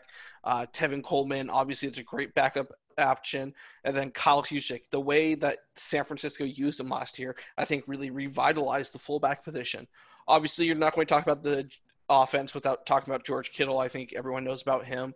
Adding a weapon like Brandon Cooey from Arizona State University. This guy is a really lengthy guy. It's a tall guy. Do you like him? I do. I was a huge fan of him. I wasn't a fan of him when he caught a 68-yard pass touchdown to knock Oregon out of the playoffs last year. But you know what? He has a ton of upside. I think the one area of concern is, how do you develop a wide receiver in this offense? Because, you had Emmanuel Sanders, who was a speed threat and a home run spread off the play action pass, but there really isn't a good wide receiver on the side. Deebo Samuel, is he fast enough? I'd say he's fast enough against the lower tier corners. I think it's going to be his footwork and his building up some strength. He needs to get stronger to be able to take the press, the coverage. Yeah, exactly. Ramsey, you look at Quentin Dunbar coming back for Seattle. So, it's going to be those guys, how he gets open. That's going to be a little bit difficult, except for the fact that play action pass exists. Should even buy Murphy. Yeah, exactly. I think a huge loss, though, for the in the gamble, in my mind, for the Niners, obviously cap space influenced this, but trading DeForest Buckner to the Colts. You looked at what San Francisco's defensive identity last year. It was that stinking defensive line eating up backfields. Yeah. Eric Armstead had a career year. DeForest Buckner career year. Well, let's look at who's on that Niners line now. You still have Armstead, Bosa, elite defensive ends right there. Yeah, you have elite defensive ends. It's going to be exactly. So right now, the goal for this year is Solomon Thomas. It's a guy, their first round pick from a couple years ago. Is he going to get a chance? Yeah, he's going to get a chance. He's going to be the guy. He's going to be the guy. He might not stay there. Kinlaw's their boomer bust pick. The thing about Kinlaw is, this guy isn't your guy. He was a 4-year guy at South Carolina. He showed, I want to say, it wasn't eliteness. It was he maintained his name in the SEC defense. So I don't think there's anything elite about him, but I think let me phrase that. I don't think there's anything that he doesn't have the Nick Bosa speed or the Eric Armstead strongness, but having those two guys around him will create opportunities for him. So I think that's going to be the thing is, it's going to be a less opportunistic defense where, they didn't need to blitz last year. They had 4 guys. They didn't need to blitz. They're going to have to blitz this year to get pressure up the middle. You think they're going to have to blitz? Yeah, I do, because I don't think Kinlaw is a raw enough pass rusher. And Solomon Thomas, he had one good game where he had pressure on the quarterback. You look at his pressure rate in the NFL. Who else is on that team, bro? Yeah, I'm looking here. I can see this. Yeah. D Ford's on that team. I don't think he is. Who am I thinking of? D Ford was – sorry, you're right. D Ford doesn't team. I was thinking Kansas City. Yep, D Ford is backup defensive end. In a NASCAR defense where he's able to rush the passer, that's definitely a good option. That's it for the defensive line. There's got to be another defense. DJ Jones is a guy there, but there really isn't a lot there. That's can Eric play inside? So at Oregon, Eric played 3, 5, and 7. So we can be a 3-technique defense. And if you had a Kinlaw at nose, 1 technique, or Solomon Thomas, 1, and went 3 DN, yeah, you could do that. I think the issue there is you really expose yourself for the run. Eric Armstead, he's a solid guy, but he's not a run defensive. Nick Bosa. Niners are going to have some challenges. It's not going to be a cakewalk. I think you look at, they have solid linebackers with Fred Warner really stepped up last year. Quan Alexander, obviously a huge get from Tampa. Richard Sherman, I'm sorry, I'm a Seahawks fan. I love Richard and Legion Boom. He showed some decline last year. You saw his step against the speed. If he could not press, he got beat. I'm sorry, he got beat. And he got burnt in the Super Bowl. Safeties. You have Jimmy Ward and Terry. You don't have guys that can make up and cover for him, and then you don't have a secondary corner. So I think for them, it's going to be that linebacker core that's really going to Could the Niners miss the playoffs? No. Do you think there's a chance that they miss the playoffs? I don't think they can miss the playoffs, but I don't think they're the best team in the NFC this year. NFC. Oh, NFC. West. NFC West. Yeah. Their secondary. That worries me. Yeah, exactly. It's not great at all. It's what makes San Francisco football win. Barely mediocre. Time of possession and turnovers. Yeah. That's what they were able to disrupt last year with their D-line, force bad passes, forces 3 and outs, and then they just ran. I think there's a chance they miss the playoffs, bro. I really do. If Jimmy Garoppolo gets hurt, 100%. Even with him hurt, I think he threw double-digit interceptions. Yeah. He threw double-digit interceptions, but if you also look at statistically, his passing attempts were – or not passing attempts, completion percentage were top 10. You look up his his completion rate is also top 10. So here's the thing about him. He's a play-action passer. He's not going to be a guy like an Aaron Rodgers, a Mahomes, or Russell who's going to throw for the win. But when he's throwing in a rhythm in the play action, it's beautiful. But when you rush him, when, that first down pass doesn't go away and it's a 2nd and long, 3rd and long, that's when you get into his head. Do you remember the throw that he missed in the Super Bowl to Emmanuel Sanders? Was that play action? I don't remember the formation of the play. Yeah, I think the one where he missed, it was an errant throw. I think he rushed it in his mind, and I think because he was getting pressured that game a lot by but he wasn't pressured there. I think he had a clean pocket. I think he was expecting it, and when he realized he had time, I don't think he set himself. It's when you're rushing your mind, hey, I gotta be here, I gotta throw it, and then it's like, oh, I'm open. Like how you were thinking about that play, you lose 1 second thinking about it, and I think that's what happened to him. Yeah, no doubt. You can't change my mind. I think I'm gonna create a case to get the 49ers out of the playoffs this year. Get my Cardinals in. The reason why I'm going biased with my takes. Yeah. Having 7 teams make the playoffs this year, I think they're too good of a team. I think their defense still is going to be top 10 in pass rush. I think they're going to be able to turn over. We'll see. The NFC East, I see Cowboys and the Eagles coming out of there, though. I see Cowboys. I don't know about the Eagles, man. I'm not a huge fan of Carson Wentz. Wait a minute. Hold on. So if there's 3 teams that come out of the NFC West, 3, 4, 5, 6, there's still another wild card spot. Yeah. We'll see what happens. I think the NFC South is going to be competitive. Yeah, that's what I'm saying. You got these are your playoff contenders. Yeah. Whoever in the North, whoever comes out of the North, you got Chicago, one team. Minnesota, Green Bay. We'll just say one team in the North because there's no way they're going to have a wild card. You got one team in the North. You got the Eagles and the Cowboys. That's 3 teams right there. You got the Saints and the Buccaneers. That's 5 teams, and then you got 3 teams coming out of the NFC West that are contenders. Yeah. Rams might surprise some people. See, they'll be around 500. Let's talk Seahawks, bro. Okay, thank you. Seahawks, they had a very productive and very active offseason, and it's not done yet. I think it's not done yet. There's potential talks about they really are going to go after Everson Griffin or possibly Clay Matthews to ensure the end.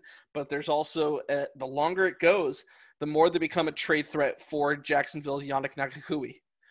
He wants out. You saying they can't get Clowney? They can't just sign him on a 1-year what deal he's asking now? Same thing. The longer it goes, the more Clowney should come back. I think the reason why is Seattle's looking at about $10 million in cap space, and Cleveland offered him around 12, 13 mil. So I think he'll probably settle around there. I think Cleveland and Tennessee are probably his first and second in terms of cap space.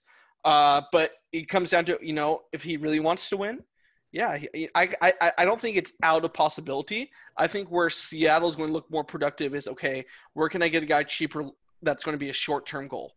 One and done. So if I can get an Everson Griffin, if I can trade for a Yannick Ngakoue, both those guys, you look at the sacks last year, okay, Clowney played through a hernia, but even with his pressures, he finished with 4 sacks, 30 tackles. He, had a good bout of quarterback pressure.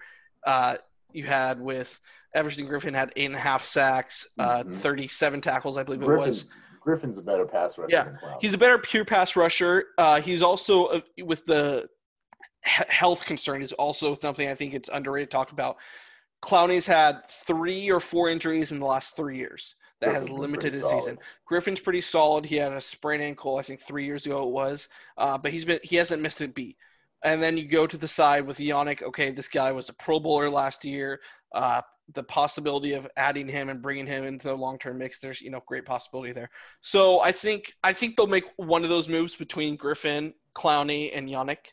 But even if they don't, you look at some of the transitions they made. Okay, Greg Olsen, I think, was a very underrated signing, not only for his playing ability, which he's still, he's going to be a 40-catch guy, 6 to 7 touchdown catch guy, but as a locker room, as leader to help develop some of these young tight ends you have with Will Dissly, with Jacob Hollister. Now you bring in 2 of their draft picks, Colby Parkinson and Steven Sullivan. You bring in a guy like Wilson to help show the demeanor, how to prepare yourself, how to keep yourself going. I think it's going to be huge for those guys, which no one uses tight ends. That's a loaded tight end group. That's a loaded tight end group. Only San Francisco and Dallas uses their tight ends more than Seattle. The Raiders have like 5 tight ends too. They have Morio, Waller, Witten, and they have another tight end as well that has been impressive. So I think that's going to be huge for Seattle's identity moving forward. Your most important player on offense is Will Dissly. Why? Yeah. Will Dissly is a guy where if you look about his production, his rookie year, he had in his 3 games played, he had, I think it was 12 catches and 4 touchdowns. And then he had his injury. Same thing last year. His production was leading one of the top 3 tight ends in terms of statistical standpoints before he got hurt. You look at how Seattle uses him, though. He's the guy that they would go to on 3rd down. He averages like 12 yards a catch. Just his positioning, he's the guy who can block, and how Seattle uses the play action. It's huge for them. He's a guy that I think they play a lot out of shotgun, right? They're a hybrid West Coast team, so they can go shotgun, they can go they can go single back, they can go empty. They're actually one of the few teams that runs the most formations. The reason for that is they take a case on matchups. So against a team like a San Francisco, they can go a wide out. A team like against Arizona, you're going to see a lot more under gun. The reason for this is you want to stack the box and then let your guys go out in space, whereas against a San Francisco, you want to spread it so there's not as many pass rushers and then go quick gains. So I think that's where Seattle has their strength. I think obviously when you got a guy like Russell Wilson, who is similar when you think about Tom Brady and Peyton Manning for calling their own game, I think you're going to see a lot more from that is Russell calling his own game this year. Seattle's dangerous. They're dangerous. And you look at their weapons. Oh, yeah. You said tight end. I mean, just look, tight end. Parkinson won't do much, but Dissly and Olsen will be pretty Dissly was posting elite numbers before he got injured. Olsen has always been solid. Just very, very sure hands right there. And then at the wide receiver spot, you have Lockett and Metcalf, which I just love. I love Metcalf's. Yeah, I love Metcalf's development in the second half of the year. Lockett would post the numbers that I wasn't really expecting. I didn't think he could be that guy, but he can be that guy. You look at touchdowns over the last 2 years. Tyler Lockett is second with 18 touchdowns over the last 2 years in the NFL. Tyreek Hill is 19. So you look at the impact of what he brings. Then you bring in a guy like Philip Dorsett, a guy with 4.3 speed that can sped the field. Wait. Yeah. Wait. We're not talking about Philip Dorsett, bro. Okay. Okay. This guy has played with Andrew Luck and Tom Brady, Yeah. and he sucks. Okay. I mean, he provides impact. You saw the moments. Obviously it's a different style of offense, but still a weapon. Tom Brady hated him. He didn't throw to him in the play in their But Tom Brady playoff can't game throw the against ball Titans. past 20 yards anymore. Oh, there it is. Anyways, no. No, you're right. I think it's been the potential's there, the speed's there. It's going to be the development. But when you got a guy like Russell Wilson throwing, I mean, you got a guy named Malik Turner who's no longer on the team, Jaron Brown, all these nobodies who are able to produce because of how Russell Wilson is. I don't know. I think it's enough to say it's at least a weapon because of his speed.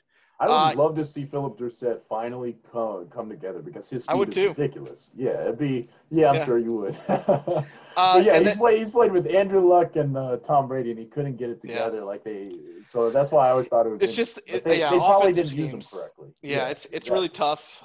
You look at with Luck when he was injured, when he wasn't injured. There really wasn't much there. With Brady, you look at the identity of the offense and scheme and where they positioned him. I don't think it was used well. In terms of they didn't have a lot of deep throws. They didn't use his speed. It was over the middle. It was hooks. It was posts and in routes was the main of their offense. Off of play action, off of going. And that's just, you don't utilize speed that way. And that's not their offense. Seattle, you said Lockett. I mean, DK is a four receiver. Posts and streaks. Yeah, exactly. You got your streaks. So I think there's going to be a lot of potential. I also see they upgraded their offensive line. I think this is the most underrated part when you look at, they got rid of Jermaine Ifedi, which I've been praying for the last 2 years. Justin Britt went down with an injury last year. So they bring in a starter from Pittsburgh with B.J. Finney. They're going to put it at center. They're, just plug in right away. Brandon Shell, he was a starter at the Jets, played really well there. Going to be a right tackle. You draft Damian Lewis. I think he's the best interior offensive lineman, if not in the college football last year, especially in the SEC, a 4-year starter or 3-year starter. Where did he come out of? Alabama? LSU. He was on that amazing LSU team. I know. My LSU listeners are going to be happy about hearing that. So I think doing that, you ensure your offensive line, especially in the middle, because you bring in a guy like Phil Haynes, who is the underrated and probably would have been on the first-team rookie team if he played the whole year last year. So I think you look at Seattle's offense. The offensive line is improved. The tight ends, you added plethora of weapons. Let Russell go to work, and this team's scary. We haven't even talked about the defense yet. I was just about to say. So we've talked all their offense. We talked a little defensive line. We know what that looks like. Their linebackers has always been solid with Wagner. Who's their other linebacker? KJ Wright. KJ Wright. They added Jordan Brooks. Where do I know Jordan Brooks from? Jordan Brooks played at Texas Tech. He was a 4-year starter at Texas Tech. He was teammates with Patrick Mahomes. That was their second-round pick or first round pick? That was a first-round pick, late first-round pick, and we were all looking at we weren't expecting it. We weren't expecting it, but I think we can guarantee that the Seahawks have drafted exceptionally in the last 5 years. Yeah, they're the diamond in the rough. If they're having Jordan Brooks there, then I think we can say that he's probably a very talented linebacker, and he's going to be their next elite linebacker. Yeah, in an interview last week, Pete Carroll and John Snyder were on with one of the former quarterbacks for Seattle, get his name afterwards to the podcast, and they were interviewing him talking about what they're going to do is they're moving KJ Wright from weak side backer to strong side backer, meaning that KJ Wright is going to be right next to Bobby Wagner, and they're going to move Jordan Brooks to be the outside backer, the Michael Kendricks role that they had last year for him before he tore his ACL. So Brooks is going to be the young guy who's flying around, and KJ Wright's now going to be stacking the box. So I think you look at that linebacker group. I'm not even talking about the Shaquem Griffin who came on last year, had 3.5 sacks, really speed guy. Cody Barton, probably one of the smartest linebackers in the league, and he'll definitely, he'd be a starter on 20 other teams if he wasn't in Seattle. Yeah. And he'll once KJ retires after this year, Cody Barton will be starting linebacker of the future. So I think that the linebacker crew is one of the best, if not the best, in the NFL. Jamal Adams, bro. Let's talk about it. Yeah, you're talking about Legion of Boom versus this group. You took this defense. Jamal Adams, you saw the impact. If it wasn't for a guy named Aaron Donald, this guy would have been Defensive Player of the Year. Jamal Adams is better than Earl Thomas and Cam Chancellor. We can agree with that, correct? Yeah, I think he's the best of both of them. You look at terms of the speed and how he's covered coast to coast, what Earl Thomas did so well in covering the IQ, the physicality in terms of going up to be able to make a hit. I mean, you look at he had 4.5 sacks. He would have led the Seattle team in sacks last year from the safety position. So in terms of the impacts there, that's obvious. You'd like to see a couple more interceptions in coverage, but he's not going to be in coverage. He's going to be a Cam Chancellor-esque role and position-wise in Seattle. And so I think that's why, and you show them my most important player on their defense is the other safety, Keandre Diggs. He was a trade from Detroit last year. You saw the impact that he led the team in picks in terms of pass deflections, flying over the field. When he's healthy, that team was legitimate secondary team. So now you have Adams. He was forced to do everything in the Jets defense. Now he has linebackers. He has pass rushers that can do it for him. He has guys in the secondary with Dunbar, Griffin, and Diggs that can cover. He can go be him now and make plays and be a ball hawk. I thought the Seahawks were a playoff team before Jamal Adams. Now they are absolutely Super Bowl contenders. And one of the top 2 or 3 teams in that conference. Oh yeah. In the NFL, they're a top 5 team.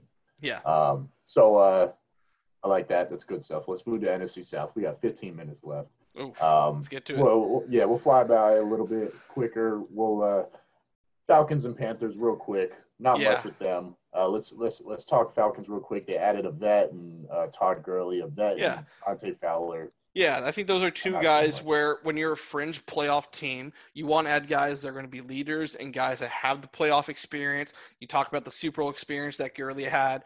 And so you want to bring that in to be that next boot where, okay, you talk about Matty Ice, you talk about Julio Jones, who, if it wasn't for Michael Thomas, would be the best receiver in the NFL. I think Laquan Treadwell is actually going to be a guy where he didn't have an opportunity in Minnesota. I think Atlanta and Matt Ryan's going to give him a chance to be, a wide receiver 3 in fantasy leagues. So I think those were good moves. I think, you look what they lost. Obviously, they lost 4 starters with Vic Beasley, Desmond Trufant, Devontae Freeman, and Austin Hooper. That was really tough. And so I think looking for that moving forward is, okay, Gurley's going to probably be able to get most, if not, of Devontae Freeman's roles. Dante Fowler is an X factor, which was probably better than Vic Beasley. So the question is going to be, okay, how do they put it together? The issue is there's not a lot of time to develop. And so I think it's just, they're a year away. And so you look at even with their toughest stretch, I mean, they have a tough schedule with that stretch of being at New Orleans against the Raiders, New Orleans again, at the Chargers, home against Tampa, at Kansas City, at Tampa. So the end of the year is just brutal for them. The Marlin's not going to like hearing this, but Falcons are just going to be bad. They're bad, but tank for does Quinn get fired, or does their owner is a very good owner? So I think that their owner's a good owner, but Dan Quinn has had Matt Ryan for 4 years now, and they haven't made the playoffs. That's it. I mean, in the NFL days, Cleveland fires a new coach every Sunday. Wait, how long has Quinn been there? I'm pretty sure Dan Quinn's been in there for 4 years now. Let me look that up. So 16, he was. I'm pretty sure that's when they signed him. Okay. I mean, they made the Super Bowl that one year. Sorry, that's it. Sorry, he's been the head coach since 2015. Okay, I thought it might have been one more year. Yep. 4 seemed a little too short. Yeah. So you think he gets fired? I think it's tough. I mean, you look at he made the Super Bowl and the biggest default. Then they went and they got upset by Philly in 2017, and then 2 7-9 year. I think if they're not above 500, I think Quinn's gone. I think that team is too competitive, and Matt Ryan is a quarterback where he has a couple years left that you can't waste. I like Dan Quinn, and I'm a huge fan. I hope he doesn't. But I just look at how competitive the league is and look at that division. Tom Brady's there. You got New Orleans there. Carolina is – they're going to be a development team, not this year, but look at, 2-3 years from now, Carolina is going to be right up there again. So I think you need to bring in, some new blood. If they finish at a 6-10, 5-11, I think you got to make the move. Yeah. Carolina Panthers, I like them better than the Falcons. And mostly because of the good things that I've heard from the coaching status and the coaching staff and their draft. I love their draft. Yeah. So let's go by. Let's start with the coaching. What do you know about Joe Brady, and what do you know about Matt Rule? Joe Brady was a huge. Actually, both these guys were big time special team guys. You look at Joe Brady and what he did with LSU last year. He was the third down offensive play caller and the red zone play caller. You look at LSU didn't have a whole lot of third downs, but they did score a dang lot. And especially in the red zone, they were the most effective team in the red zone. So you look at how that was called, and the more the season went on, the more he got to call. You look at, Joe Burrow, a lot of his success is with the team around him, but a lot of it goes to this guy, Joe Brady. He really did a great job of getting the most out of Burrow. So you look at with a team that's trying to, be a quarterback whisperer with Teddy Bridgewater. I think another interesting guy, if Teddy doesn't make it, is this PJ Walker. I got to watch him a lot with Houston in the XFL this year. I think the guy, would be a top PJ Walker. Yeah, I think he'd be a top 20 guy in the NFL. So, it's like, okay, we know we're going developing. I think it was huge going out and get Robbie Anderson, lock him down, add Robbie Anderson and DJ Moore to an offense that already has Christian McCaffrey. Now you just got speed upon speed.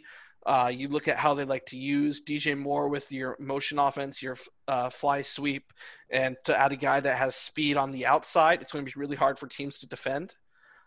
Eli Apple, there are some good times and some bad times for him as a corner. And then with Tahir Whitehead, another guy you should be familiar with, yeah. So, it wasn't huge, especially look at what they lost. Okay, Kyle Allen was the starting quarterback last year. Wasn't the best case, but he was still the starting quarterback. He's gone. They lost Eric Reed. They lost Bradbury, 7 starters, essentially 8 Addison, starters. Vernon Butler, Gerald McCoy, Dante. Yeah, they lost. Yeah. So losing that much, I wanted to flirt with them a little bit, getting close to 500, but with such a young defense, it's got to be closer to that 511, like you're saying. Yeah. I think you don't have time, like you said, there's no preseason, there's no offseason with pads. You can't give them the looks. With having this many young guys, now you look at their draft class. We both agree that their draft class is the best thing that over even signing Teddy Bridgewater this year that happened to them. You look at the defense, you got Derek Brown. This guy was a monster at Auburn. He's your, Aaron Donald-esque type guy. You bring in a guy like Yoder Gross-Matos. I think he's going to be a solid guy. I think he has that Michael Bennett edge of he's going to be that pass rushing guy.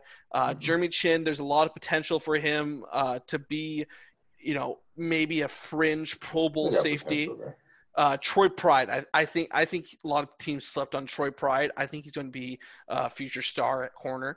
And then you just got guys to, grow on defense. You look at Matt Rule, and going back to the question you asked earlier, what I know about him and Baylor. You saw what he did with Baylor. It wasn't, he didn't have the flashy guys. He didn't have the Baker Mayfield. He didn't have the Kyler Murray. He didn't have the big arm quarterbacks. He didn't have the star running backs. What he built was a team that was competitive, that executed, and most importantly, he brought the only team that showed any defense in the Big 12. So I think you look at, you got a Tom Brady and Drew Brees' division. Well, a couple years from now, both those guys are going to be gone. So what's going to be in that division a couple years from now? It's going to be the defense. No doubt. Yeah, they're going to build from the defense. All right, we 5 more minutes, bro. Okay. I'm gonna wrap up the last 3 minutes on my own. Let's talk Saints real quick. That's the one. This is your smallest one anyway, because the Saints haven't changed much. They added a little bit.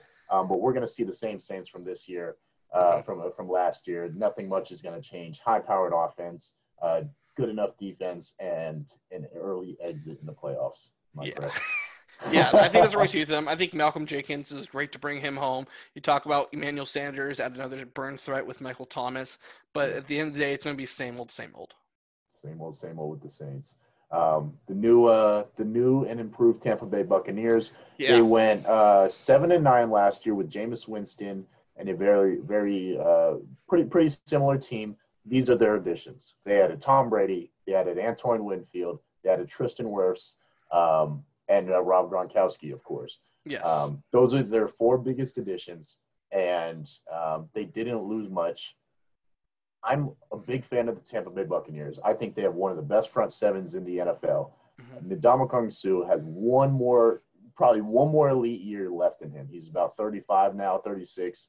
but he commands double teams, and he was able to open up everything for JPP and Barrett. Levante David is one of the most underrated players in the NFL. He's a top 5 middle linebacker in general. Nobody talks about him. Devin White is a young linebacker that is going to be elite, one of the top 5s. But one of the best front sevens in the league. Their 100%. Secondary is going to be interesting. They're young. That's what I see from the Buccaneers. I think they're going to have a fun offense, a fun defense. They'll be a good playoff team. I think they'll be slightly better than better than the Saints. That's all I have for them. Yeah. What do you got? Yeah, I think you look at what their offense is. It's going to be, okay, how much can they get out of the running back situation? You look with, okay, they just brought in LaShawn McCoy and Ronald Jones. You already mentioned you have the Rob Gronkowski. Hopefully he can go in. Even if he doesn't produce like he did with New England, you still have O.J. Howard and Cameron Brate. Similar to Seattle, it's going to be a lot of tight end schemes. Then you have Mike Evans and Chris Goodwin. Also, I think Tyler Johnson's a very underrated guy that fell to Tampa in a perfect situation to be a W3. And so it's going to be, okay, can the running backs produce anything? Can they produce that 15 to 20 touches a game that gets the ball out of Brady's hand, limits the hits, helps the arm? I think that's going to be the big difference maker for their offense. You mentioned their defense. Do you see that? Yeah, I think that's a huge thing, and I think that's but do you think that will happen? Do you think that Ronald Jones can handle 15 to 20 carries and get a 1,000-yard rushing season? Will Ronald Jones do that with the off and the off speed will either be LaShawn McCoy or Vaughn? Yeah. I think with McCoy, he can do it. I don't think he needs to be that guy that gets 1,000 yards. I think who will be the 1,000-yard guy? Like Ronald Jones. You said most important player on offense is Ronald Jones. I say he's the most important because he has the sole job of taking the edge off Brady. You look at how they use guys like Sony Michel and I can't remember the bulkhead 3-man backfield, how they're able to spell Brady the last couple of years. I think Ronald Jones can be a 1,000-yard rusher. I don't think he has to be, though. I think, if he gets 800, 900, that's fine. Like I said, if he can take 15 offensive snaps a game off of Brady having to use his arm and get hit, I think that's enough to make them 11-5, 12-4 team. Like you said, the defense as well, moving over to that. I think Vita Vea is a huge offensive get to bring in him, Ndamukong Suh, JPP. That's huge. You bring in Shaquille Barrett. That's you don't need to blitz anymore. You said in those 4, you don't need to blitz. Like you said, Levante David and Devin White. Those 2, I think outside of Seattle has the best linebacker duos. That secondary is going to be their, hit and miss. How fast can they develop Ante Winfield and Jordan Whitehead? You see Sean Murphy and Carlton Davis. Can they do press? Can it be enough to hold? Say, the offense is going to, control time possession. What if they can't score enough? Can the defense do enough to change? That's where it's going to be hit and miss. I compare them, though, to the Saints defense. I'm taking Tampa's defense. Yeah, absolutely. I completely agree. I'll take the Buccaneers defense over the Saints, and the offense will be, I think, you have more consistency with the running game with the Saints. You have a better, more for sure. If the Buccaneers had Alvin Kamara, it'd be disgusting. Yeah. Cool. Good stuff, Dryden. Awesome, thank you for coming on, bro. Hey, thank you for having me. Yes, sir. I appreciate it. Great content. We'll get you on next week for the next two divisions. Sounds you decide which divisions we're going over. All right. Sounds good, man. Thank you for having me. Yes, sir. Appreciate it. Next, just to wrap this up, next couple minutes, let's discuss what I talked about at the beginning of this show. The NFL injuries that could happen. We'll take a quick 360 on that, on everything. We talked great statistics, so I should wrap that up real quick. Great statistics, great data from my guy Dryden. NFC West, NFC South, great breakdowns there. I've been a big Buccaneers supporter ever since Tom Brady went over there because he is the GOAT. And he brings IQ and leadership and accuracy to the Buccaneers that Jameis Winston did not. He very well could win MVP, and I think that he actually will win MVP, but I don't think the Buccaneers are going to make the Super Bowl. I don't think they're going to make the Super Bowl as of now. I'm flirting with it. I want to root for them to get to the Super Bowl, but, you know, it is what it is. Obviously, I'm rooting for my Raiders, but I am realistic. Seahawks look pretty dangerous, too. That's a team that I've been sleeping on a little bit, but that Jamal Adams trade is ridiculous. Transforms that team. And I saw a true ex-sports junkie talking about the 49ers saying I'm overthinking it. I don't know about that, sir. I don't know about overthinking it. I'm just being realistic. The 49ers have lost an elite player in DeForest Buckner, and they're relying on an interior defensive line of Javon Kinlaw and Solomon Thomas that might not hold up. Their secondary is old, with their best cornerback being an old guy, Richard Sherman, who can't cover fast, can't cover speed. He might match up well with Larry and with DeAndre Hopkins, but he can't cover speed.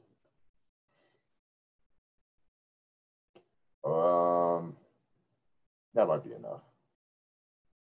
Larson's last lines. That's what we're calling this. Again,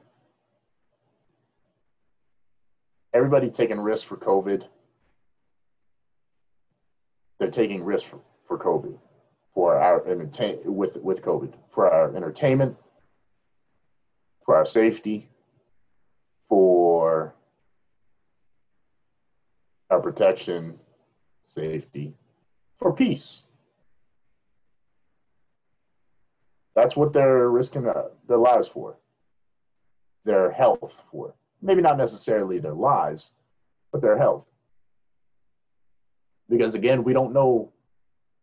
There's been research that is showing that this COVID could have serious effects on your health later in the next few years. Heart problems, heart conditions, because lung conditions, because of what it does to your body. We don't have enough research yet, people. Hands down. So if you're not doing anything to help that, it's really not up to you. Just go along with it.